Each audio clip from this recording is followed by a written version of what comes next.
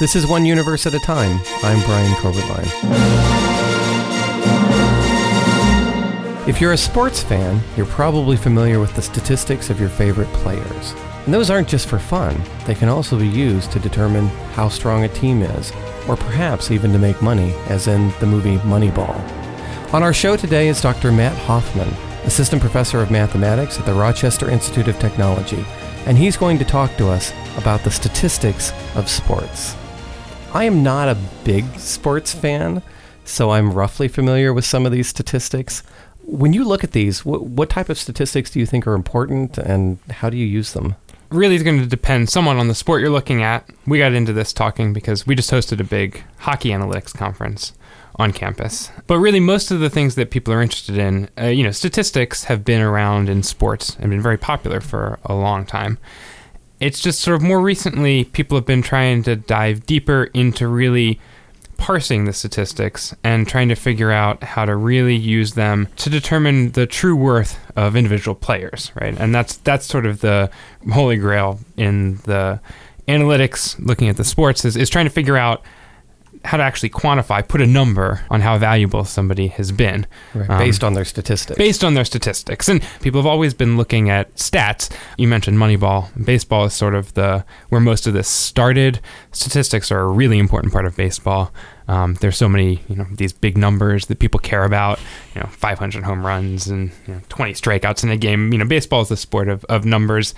And people have been looking at this for a while. It's just that the numbers that people are looking at, have been sort of transitioning, and there's been a real speed up over the past, 15 years, 20 years, longer maybe in baseball, but hockey, is maybe the last 10 to 15 years of people trying to figure out what's important, right? Baseball pitchers is a classic example, because you talked about a pitcher and the Cy Young Award winner was always winning 20 games, right? You hit 20 games, suddenly you were the best pitcher. You were worthy of awards, but you had a great season. And if you won 11 games, you did not have a great season. Mm-hmm. But as people looked into it more, they were actually able to show in the statistics that, in fact, you have less control over the amount of games that you win as people might have thought, right? So it's a great number, and we certainly like talking about someone being a winner. But when it comes down to it, you can give up one run, your team can score 0, and you're going to lose, and it's not your fault. Right. A lot of this people have been working on is trying to figure out what you can actually control, what you can't control, and what you can measure about how well people do the things you can control. So this is really like trying to find the signal out of the noise. Yeah. And things like a lot of the statistics that we've been looking at have been noise. Yeah. You mentioned the signal and the noise, right? This is Nate Silver's book. And Nate Silver, one of the first things he did was develop a system called Pacoda for baseball forecasting. So most of this starts with a guy named Bill James in baseball who published a book a long time ago. Mm-hmm. You talk about things like, when we're talking about pitchers, strikeouts have become more important because a pitcher actually has some control about strikeouts.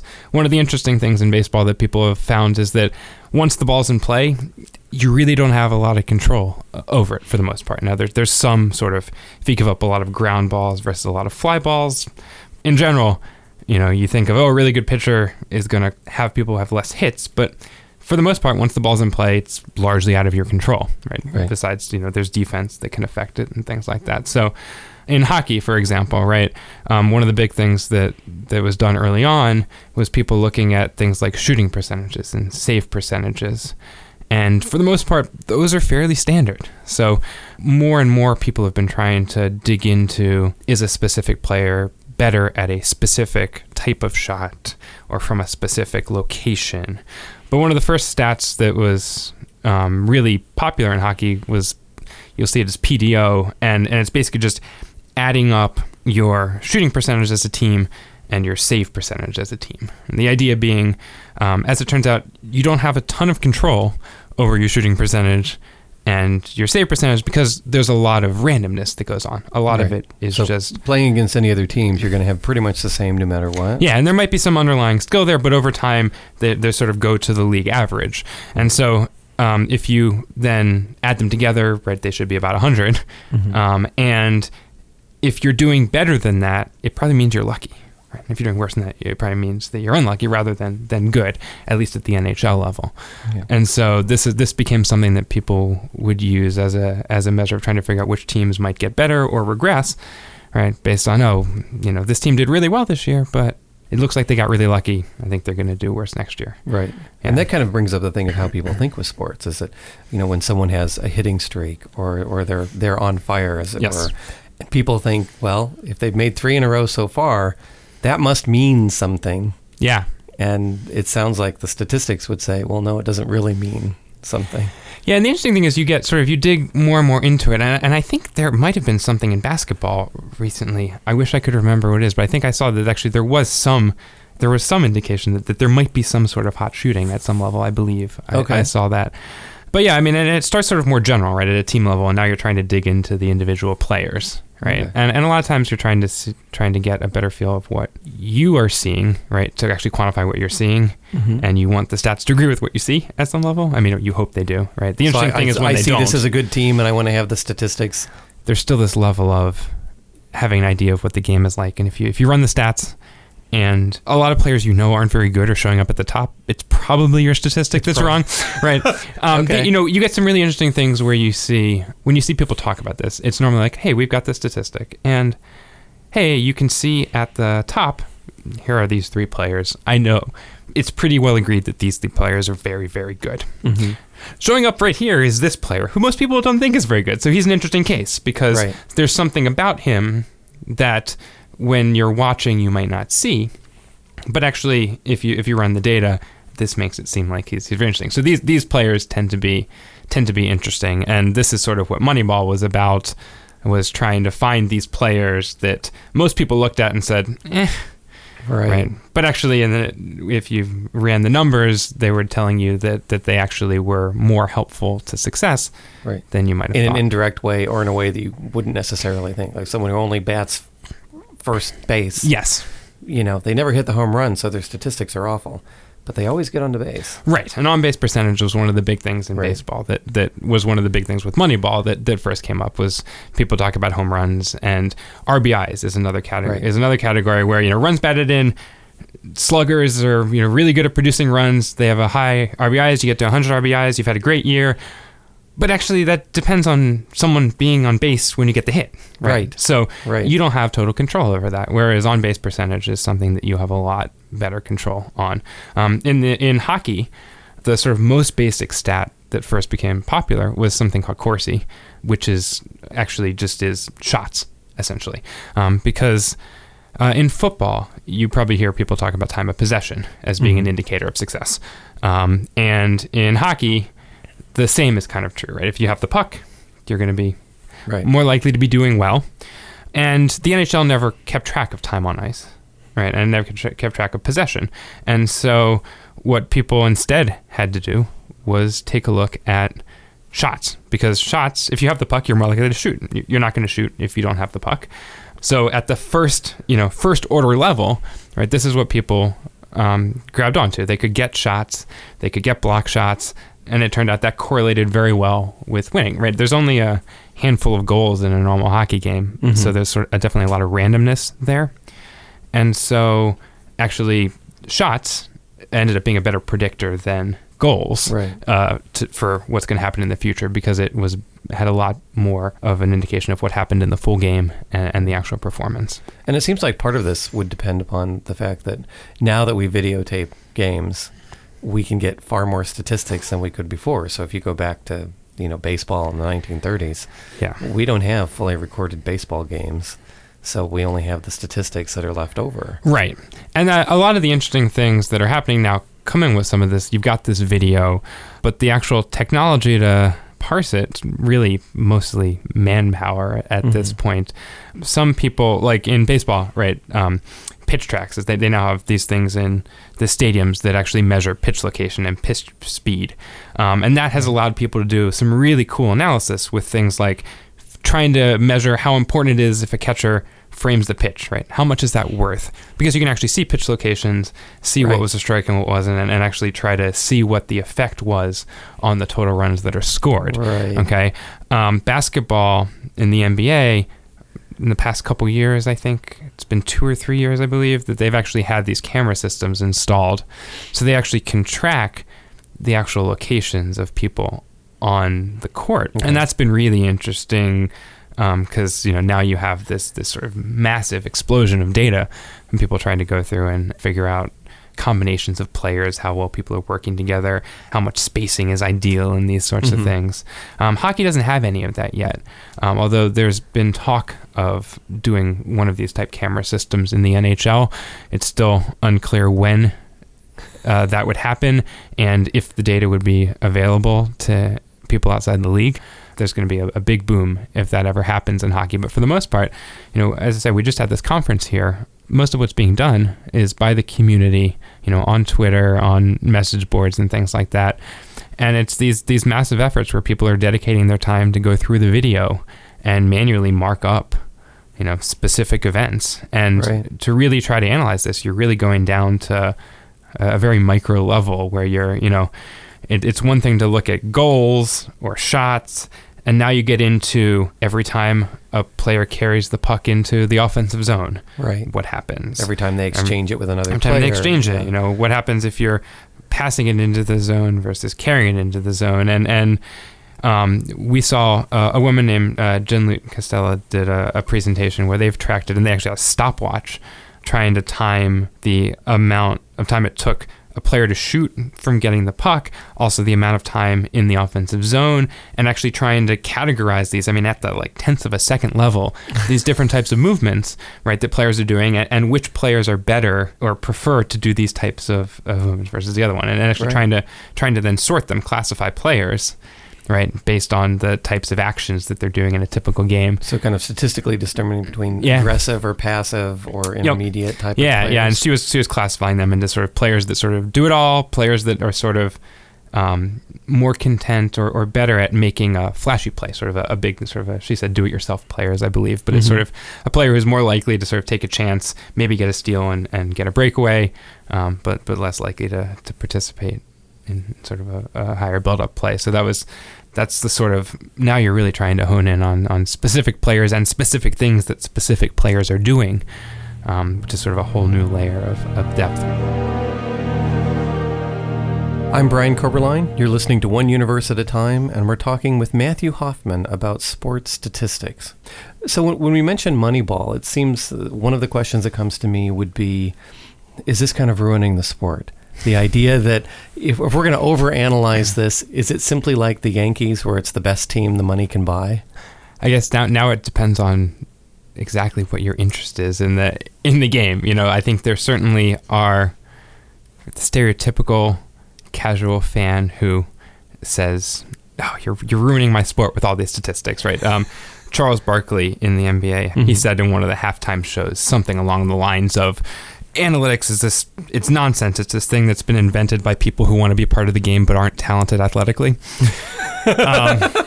Is basically the gist of what he said. So there's definitely some pushback. It's definitely been accepted in the sense that if you look at just about every single pro sports team, they now hire analytics people.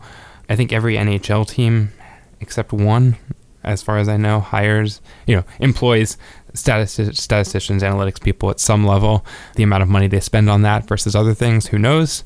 But so from a professional level, I think it's been pretty well accepted that there are useful things you can do. And again, all it takes is finding one player who you sign as a free agent, or one player who you don't sign as a free agent, who you shouldn't have, and suddenly you've saved yourself millions of dollars, right? So there's a potential high return on investment from a business perspective of these teams.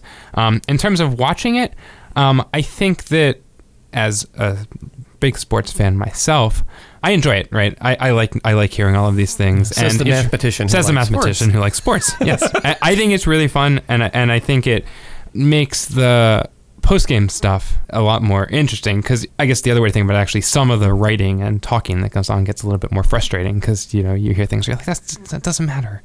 Stop talking about that. I know that we've showed that people have showed that doesn't matter. Is one of those things that just talking about statistics or analytics sounds scarier than it often is. Right. And the NHL, for example, right, Corsi was this stat, and it means shots. right? NHL had 2 years ago or something updated their stats pages, and they put this up, and they're not calling it Corsi anymore. They're calling it shots. And there was a corresponding stat called Fenwick, which was basically shots minus block shots. The idea being blocking a shot is a skill. I want to distinguish these at some level, but that's no longer called Fenwick on the NHL because calling it these things makes them seem a little bit harder to deal with than if you just call it shots or unblocked shots. Suddenly that makes a little bit more sense. Right. So I think from that level, people are trying to make it more accessible.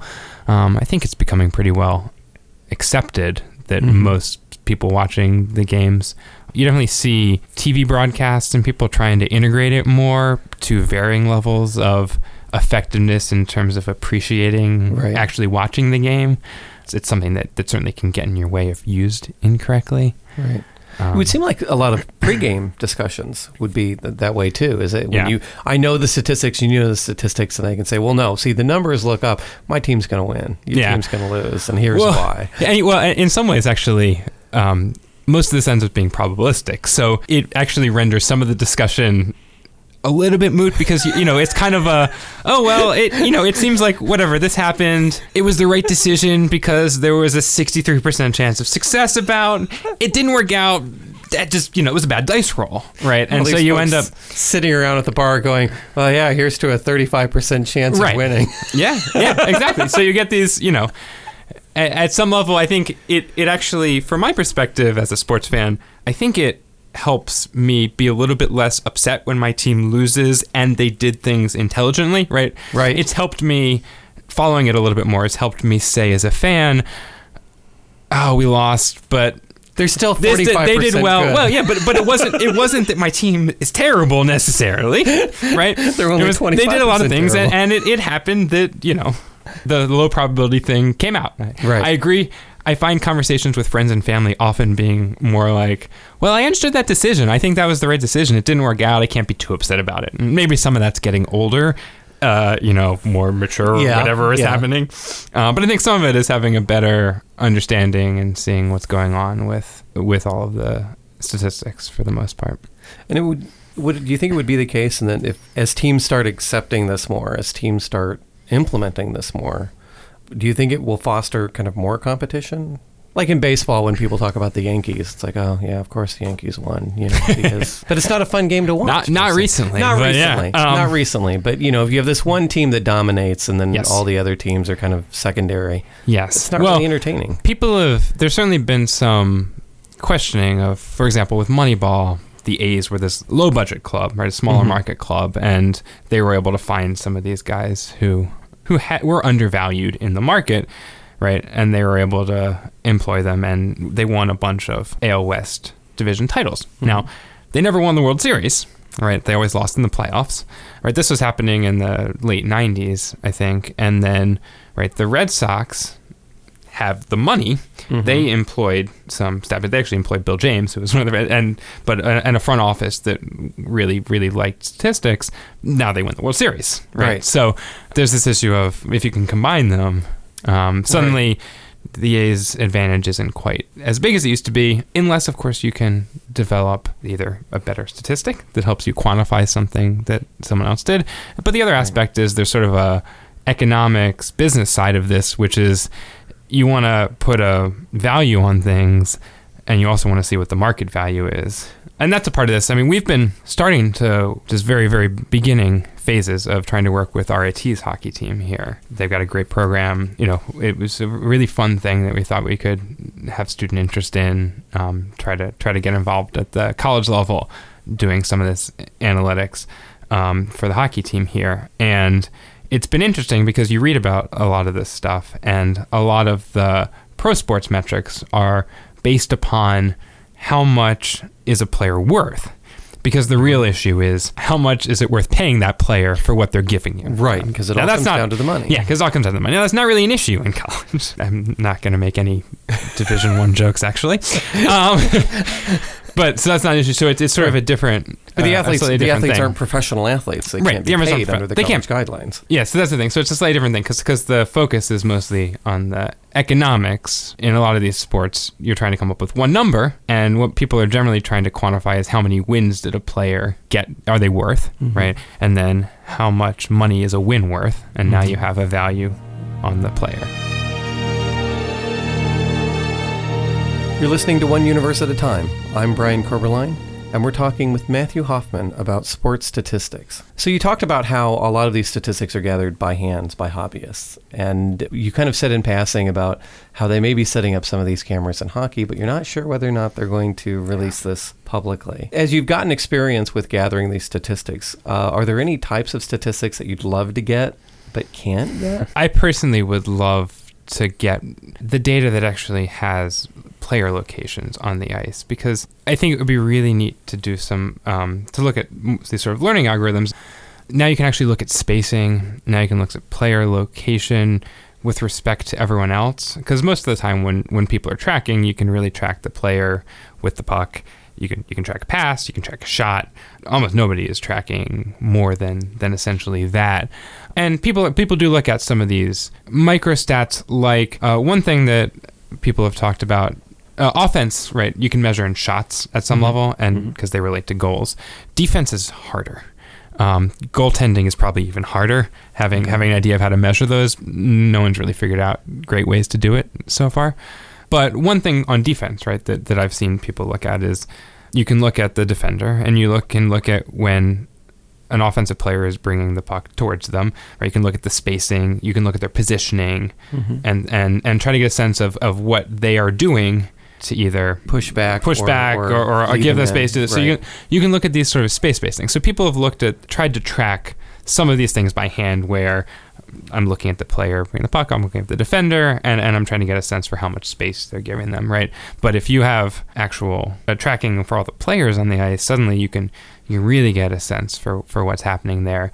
I think some of the defensive metrics might be able to be developed a lot better, which would be really nice. And from the offensive end, I think just having a sense of the spacing of the whole team, things like shots with different number of players in front of the net, what the advantages is to that, those sorts of things, actually being able to look at the full picture of what's happening, and make conclusions from that, and actually being able to have a database of all of these different shots, but not just the shot, but everyone on the ice at the time of the shot, right? And really being able to go through this database to make predictions about what would happen in the future, I think is sort of the really, really exciting thing that could happen there. I'm hopeful that maybe we can actually do some of that here down the road if things go well, because we do have some good engineering and imaging science and things like that it would make a natural project at some point.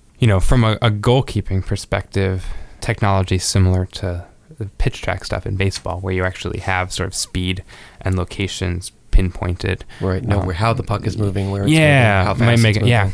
Right. And also from a shooting perspective, I mean, if you're able to track that better, maybe you could have a better idea of what the actual skill is of the offensive players with their shots, right? If you're measuring more than just shooting percentage. The NHL has experimented with putting chips in the puck. That's something that they did a long time ago with that ill-fated Fox Puck Tracks system. It went away, and it came back. They played around with it in the All-Star game last year, and they were thinking about implementing it. I believe what happened is it costs like $200 to put a chip in. The NHL says they like being able to, if a puck goes in the stands, the fan can keep it, or someone gives it to a fan, and okay, it's a puck. If it's suddenly it's a $200 chip puck, this is now a problem. So, from a sort of PR and fan friendliness, that's one of their stated reasons why they're not doing it right now. Now, this is all in many ways scientific data. I mean, this is what you're talking about. Do you think this stuff should be kind of open access? Do you think it ought to be available to the general public, or do you think teams ought to be able to have their own rights to their data? I really would like to have it all available, but I don't think I could come up with a good. After all, they're still business. They're still a business. I can't really say that there's any reason that they should release everything that they have. But it would be nice if the NHL had some of this at a league level. release some of these, at least some things. Maybe they'd be able to keep some things as proprietary, but if they're really able to do it. But I mean, at some level, most of these are the teams installing things in their own arenas that they own. So far as I can tell, the only real argument I would have is that if the arena was taxpayer funded, then maybe I can have some argument to releasing it. But in general, I mean, I most of them would probably be foolish if they released all of their data. Right. Well, they might release it like after they have the team decisions when they make their picks. And then release data from 2 years ago. Or yeah, they could. Although still, just having that database over time is a big advantage, right? I mean, a lot of this is just about data. I mean, that's the thing. Just collecting the most data and how well you can do it. And most of the big advances have been just how are we able to get more data, more accurate data, different data that we had in the past. And once you have the data, then there's so many things you can do with it. So it sounds like even if they implement all of this stuff, you're still going to be dependent upon people looking at the videos hand by hand. Yeah, that might be it for a while. It's interesting. There's, I can't remember if I mentioned this yet or not. 2 years ago it was a big deal because a lot of the people who had been working on this hockey stuff for a long time, and I've only gotten into this very recently. Mm-hmm. A lot of them, or at least a small number of them, were hired by NHL teams as consultants a couple years ago. Right. And then last summer, a few more were hired. So a lot of these people who have been doing this are actually now employed, and so we had a few of these at our a bunch of people at our conference who are consulting or have consulted for NHL teams. So it's interesting hearing them discuss the experiences or be slightly more cagey with data and things like that. One of the things that was discussed at the conference was this sort of idea of thinking into the future about what might be there, whether or not you have it, right? As an individual, might a team have it? And thinking about what you could do with data that you might not have yet, but might be there down the line. Yeah, so trying to get ahead of the data that might be there, I think is a really... So you're calculating the odds of the data you might have someday. Yeah, exactly. We've been talking with Dr. Matthew Hoffman, Assistant Professor of Mathematics at the Rochester Institute of Technology, about sports statistics. Our program is produced by Mark Gillespie at the Rochester Institute of Technology with support from the RIT College of Science. I'm your host, Brian Corberline. Thanks for listening to One Universe at a Time.